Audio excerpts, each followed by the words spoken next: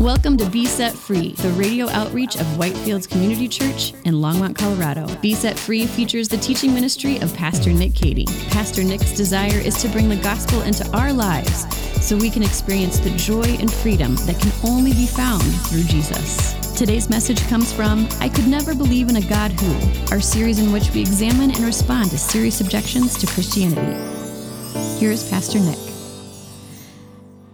What if it actually takes more faith to not believe in God than it does to believe in God? So how do we explain the fine-tuning of the universe apart from belief in God?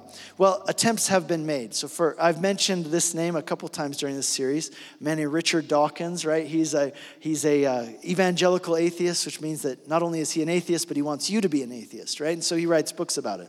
Well, Richard Dawkins, he says, well, how do we explain the fine-tuning of the universe? Well, he says, here's how I explain it. He calls it the multiverse theory, which means that he believes there are trillions of parallel universes that exist.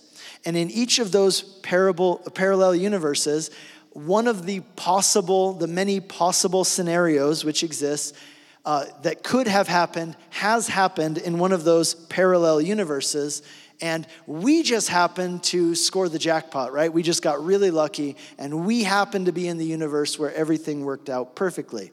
Now, again, I just want to point out, parallel universes, right? Like that's where we're at. That's how we're trying to explain it without God. That is going far beyond the realm of science. There is zero evidence for this that can be observed or measured. This is not science, guys. This is faith. This is metaphysics. And again, I'm going to ask the question, what if it takes more faith to not believe in God than it does to believe in God? I believe that's the case. Let's look at another one, which is the evidence from morality.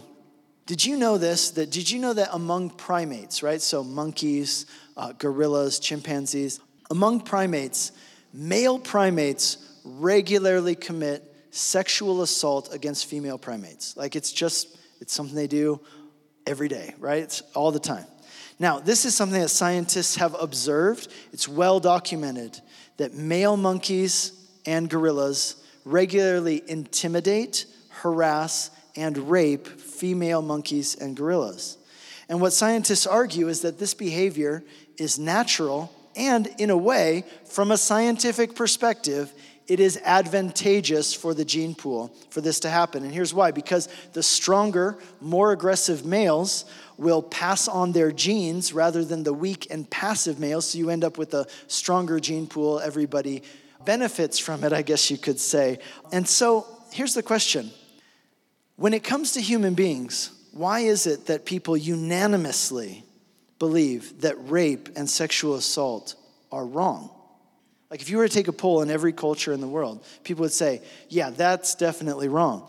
I mean, if it's natural, if there's a scientific benefit to it, if it's advantageous from a genetic perspective, then why do we believe that it's wrong morally for one person to do that to another person? You see, science, including actually psychology, they can describe why things are the way they are. Science and psychology, sociology, these things can explain why people do the things that they do. But what these studies, these sciences cannot do is that they cannot tell us how people ought to behave, why certain things should be a certain way and not another way. Rebecca McLaughlin puts it like this. She's from Oxford University. She says this, science can explain why a man might have the drive to commit sexual assault, but it cannot tell us why he would be wrong to succumb to that drive. Sociology can tell us that certain behaviors impact a community, but in order to say that some behaviors are wrong, we need a narrative about human identity that goes beyond what science and sociology can tell us. See, the fact that every human being has a conscience, a sense of right and wrong. Now, people may differ on what they believe are right and wrong, but everybody believes that there are certain things that are right and wrong. You know, sometimes you'll hear people say, we live in a society that is amoral or a society that is pluralistic, or let's say people believe that morality is relative. I would argue with that and I'd say, no, I think that people today have a very highly tuned sense of morality. And you know how that's true?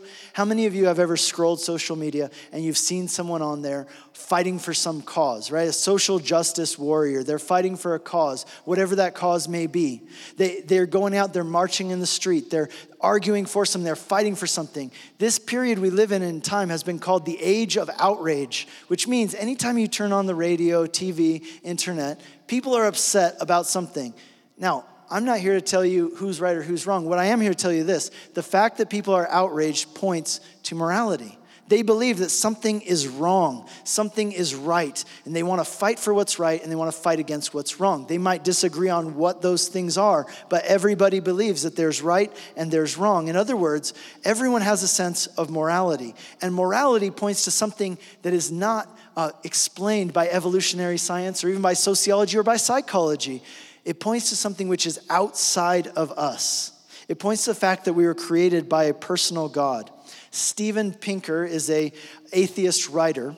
And Steven Pinker, I appreciate him in this sense. I believe that he has the honesty to say what is obvious. And that's this. He says this: the truth is, if you believe that human beings are just the result of a series of natural processes, evolution and experience, then no one should ever be held accountable for anything they do, because they are only doing what they were programmed to do by nature.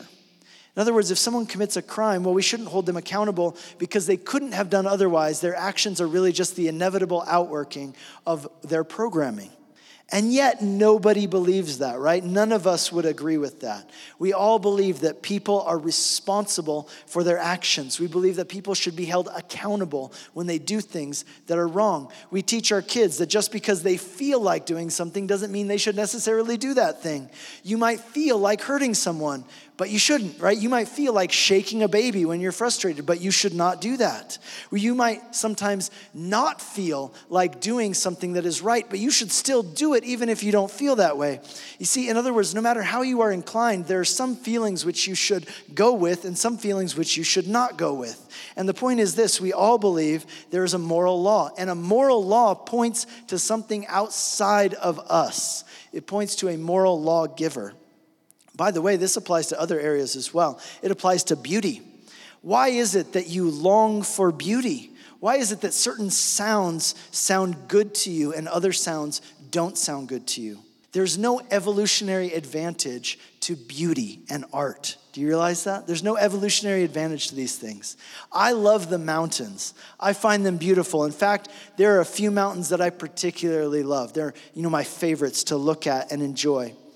But if I really think about it, mountains are really just big piles of dirt, right? Just big piles of dirt with rocks on top, right? So why is it that I find some piles of dirt more attractive than other piles of dirt?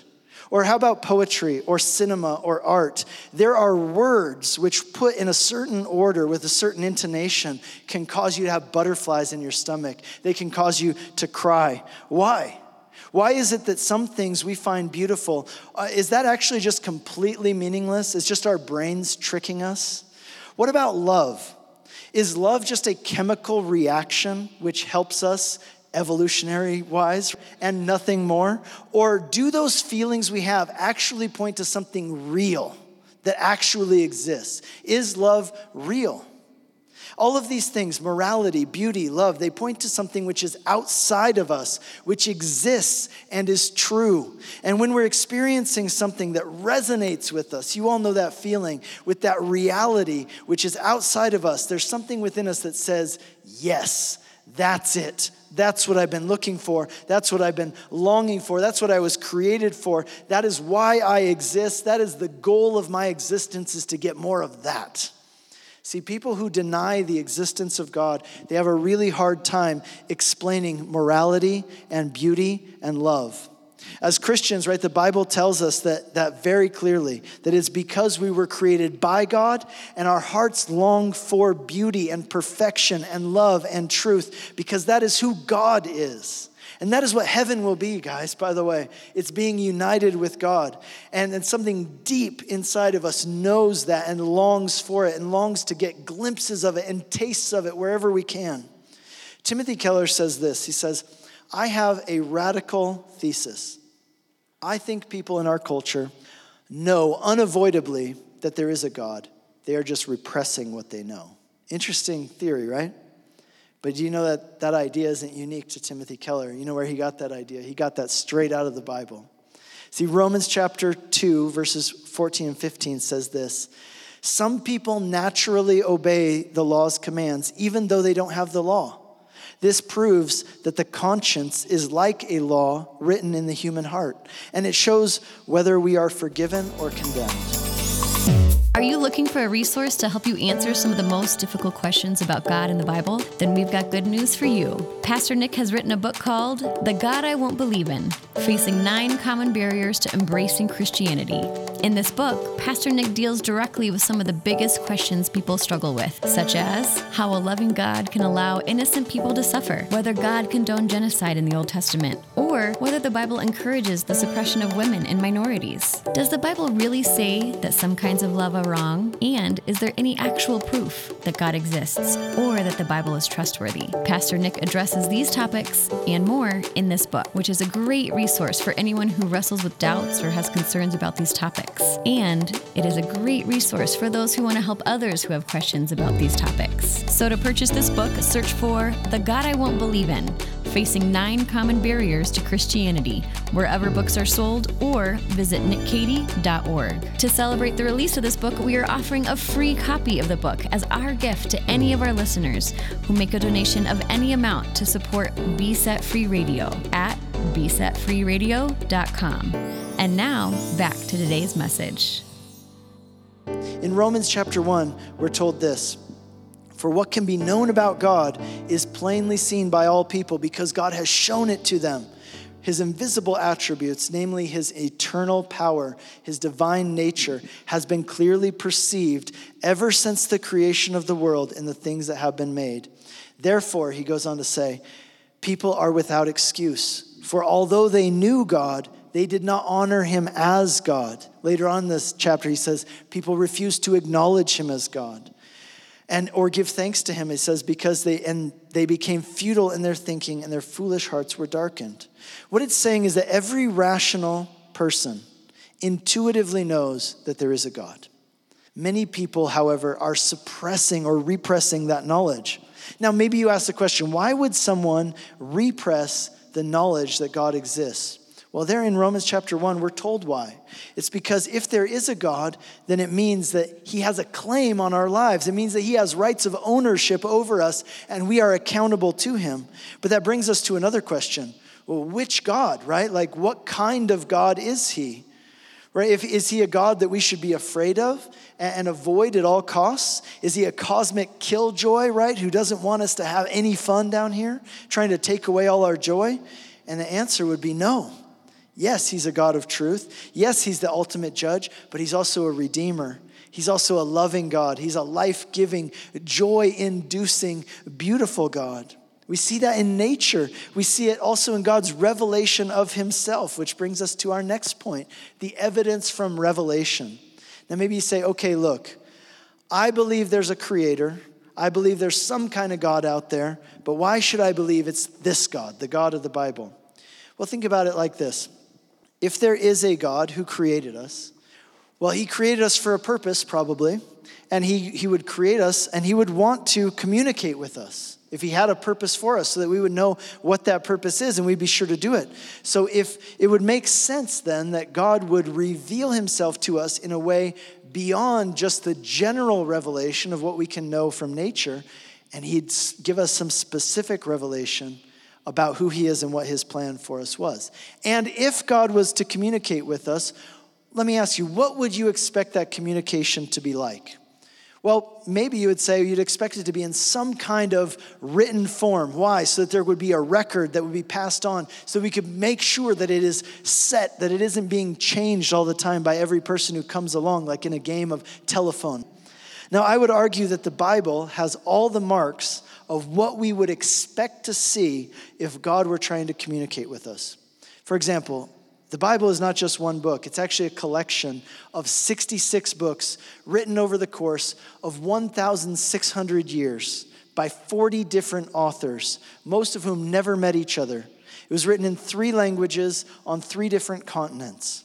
And yet all these different writings, like pieces of a puzzle, when they come together, they form one cohesive whole, one cohesive story. And this story tells us about who God is, what he is like, why he has created us, why the world is the way it is, and what God's plan is, what he's going to do in the future. The Bible contains hundreds of fulfilled prophecies. Times when God said, before something happened, here's what's going to happen, and then it happened. Hundreds. A few weeks ago, we looked at the topic of whether we can know that the Bible has not been changed. And we saw that throughout history, as archaeology has ramped up over the last 200 to 300 years, we've seen more and more proof that actually show us the Bible has not changed or been altered. Which again, if there is a God and he wanted to communicate with us, then it would be reasonable to assume that he would give us something and he would also protect it to make sure that it wasn't changed or altered. Now, here's the thing. I'm not telling you that you should believe in God because the Bible says that he exists. What I'm saying is that the Bible itself is so incredible that when you look at it, it serves as one of the fingerprints of God. It bears all the marks of what we would expect to be if God were to communicate with us. And that brings us to our final thing that I want to talk to you about today. It brings us back to where we started. The Word became flesh. See, many people who doubt the existence of God have reassured themselves with the thought, look, if God exists and he wanted us to believe in him, well then I'm sure he would appear to us somehow and make himself known to us. Well, let me ask you, what if he has already done that? Because I believe that he has. The Gospel of John is one of 4 written accounts of Jesus' life. Eyewitness accounts that was written by people who were with him, who saw the things he did with their own eyes, who heard his words with their ears, and they wrote down what happened for other people to know. And of the 4 Gospels, John's Gospel, where we have Matthew, Mark, Luke, and John, John's Gospel takes the most philosophical approach to explaining not just who Jesus was and what he did, but why he did these things and what they mean for you and me. See, John doesn't just want us to understand what Jesus did. He wants us to understand why he did it and what it means for us. And here's how John begins his gospel in a very dramatic way. He says this, "In the beginning was the Word, and the Word was with God, and the Word was God." Now notice in your Bibles that word is capitalized. Now, why is it capitalized? Because the word behind the word word, if you're tracking with me, right? The word behind the word word. In other words, in Greek, which is the original language that this was written in, the word word, which is capitalized, is the Greek word logos. Now, logos literally translates to word. That's why it says word in English. But it's more than that, and it doesn't always come through with a simple reading of the Bible. You need a little background. The reason it's capitalized is because that word, logos, the word word, was a Greek philosophical concept, particularly held by Stoics, which was very popular at this time. So the Greeks believed that behind the universe, there was an invisible force which drives the universe, a moral force and a set of laws which govern the universe. And they called that force behind everything, they called it the Logos, the Word. Now, John is saying this, hey, guys, you know that thing you believe in, the Logos, that invisible force that's driving the universe, that moral force that's behind all the laws of physics and morality, that Logos thing, that is God. That's God. In the beginning was the Logos, and the Logos was God. But wait a second, which God is it, right? Because Greeks believed in lots of gods. Notice what he says, in the beginning. Have you ever heard those words before? Even if you've never read the Bible, you might know those words. They might sound familiar. Those are the very first words of the Bible. The book of Genesis, the Hebrew Bible, right? It begins with these words, in the beginning. And now John taps into that and he grabs a hold of that and he says, in the beginning. In other words, which God are we talking about? We're talking about the God of the Bible. The Hebrew God, the God of the Bible, the Logos, this invisible force behind the universe is God. And specifically, it's the God of the Bible. And then he drops the bomb in verse 14 and he says, and the Word, the Logos, the force behind the universe, who is God, the God of the Bible, the Word became flesh and dwelt among us. And we have seen his glory, the glory of the only Son from the Father, full of grace and truth. What John is saying is that the person of Jesus Christ, in the person of Jesus Christ, God has come to us and made himself known to us. Look what he says in verse 18. No one has ever seen God, but the only God who is at the Father's side has made him known. If God were to come to us in person, as a human being, what would we expect him to be like? Well, I think it's reasonable to assume that he would, if he was a man, he would live a holy life. And maybe his words would probably be the most insightful, most encouraging, most piercing words that have ever been spoken out of a human mouth. And I think it's reasonable to expect that he would perform miracles, not only as a demonstration of his love, but as an attestation of who he is. Now let me ask you a question. Has there ever been anyone in history like that? Has there ever been anyone who claimed that he was God and he authenticated that claim by living a holy life and performing miracles and speaking words that were unarguably the most insightful, influential words ever spoken? You might argue that if God were to come to earth, it would change history. Nobody would ever forget that. It would be something that people would talk about and write books about and think about and sing about and talk about for years to come. They would probably take those words that he spoke. They would probably write them down. They would read them aloud. They would try to apply them to their lives and live them out. And of course, I'm talking about Jesus. God has appeared to us. He has done all of those things and more. And he tells us there in verse 14, the Word, God, became flesh and dwelt among us, and we saw his glory. John's saying, I saw it with my own eyes. He was full of grace and truth. He says in verse 9, the true light has come to everyone. It's come into the world. And he says, verse 10, he was in the world was made through him, and yet the world did not know him. Verse 11, he came to his own, and his own did not receive him. Can you imagine that? Can you imagine what if God came to earth as a person and people didn't believe in him? And of course, that's exactly what happened. There were a lot of people who saw him, met him in person, and they did not receive him. In fact, they went further than that. They actually killed him. How is that even possible, you might ask? Well, it's possible in the same way that people today have evidence that God exists, and many still refuse to believe in him. Now, I asked the question earlier, why hasn't God given us one slam dunk proof that just ends the whole conversation and shows us that God exists and who he is? Well, because at the end of the day, it requires faith. God wants us to have faith. Not blind faith. It's not blind faith. It's faith that's based on evidence, but it still requires faith. It requires a step on your part to trust and believe. You know, even people who met Jesus face to face, even people who saw him risen from the dead, they still had to make a choice to believe or not to believe. To say, I will surrender or I will not surrender. And if they don't surrender, why? Because they actually said this at the time of Jesus. We do not want that man to rule over us. In other words, people still do that. They say, no, I want to call the shots. I don't want him to rule over me. And the irony of it is this. The choice to push God away doesn't really lead to freedom. It leads to bondage and sorrow both now and forever. And I'll finish with this, verse 12. Look at what it says. To all who did receive him and believed in his name, he gave the right to become children of God. This promise is still true for you today. God has come to us. God has revealed himself to us, made himself known in the person of Jesus. If you receive him and what he did for you in his life, in his death, and his resurrection, he will give you the right to be called a child of God. That's the purpose for which you were created, to be united with him and be embraced by him. And it begins now and it continues for eternity. As we go from here today, I want to encourage you to be intentional and recognize all of the fingerprints of God that are all around you. And may we respond to him in faith with thankful hearts for all that he's done. Amen. Lord, as we consider your works this morning, as we consider all the things which point to your existence, Lord, we recognize that it still requires faith on our parts. And so, Lord, we pray that you would open our eyes, Lord, open our hearts that we might believe, that we might see, that we might know. And Lord, help us to have faith to believe. I pray for anyone here today who says, I've been kind of on the fence, I've been kind of wavering, I've been kind of holding back. Lord, I pray that today would be the day where they put down their yes and say, I'm all in. I will trust in this God. I will look into the evidence. I will recognize the fingerprints of God all around me, and I will put my faith in him.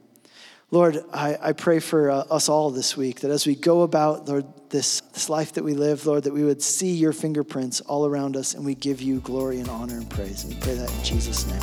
Amen. You've been listening to Be Set Free, the radio outreach of Whitefields Community Church in Longmont, Colorado. We have 3 in-person services on Sunday mornings at 8, 9:30, and 11 a.m. And our 9:30 and 11 services are live streamed on our website for those who would like to worship with us online. We are located just east of County Line Road and Highway 119 at 2950 Colorful Avenue in Longmont. For more information or to hear other messages from Pastor Nick, visit us online at whitefieldschurch.com. Be Set Free is a listener-supported program. If you have been blessed by this message and would like to support this ministry, you can send a donation via check to 2950 Colorful Avenue, Longmont, Colorado, 80504, or donate online at besetfreeradio.com.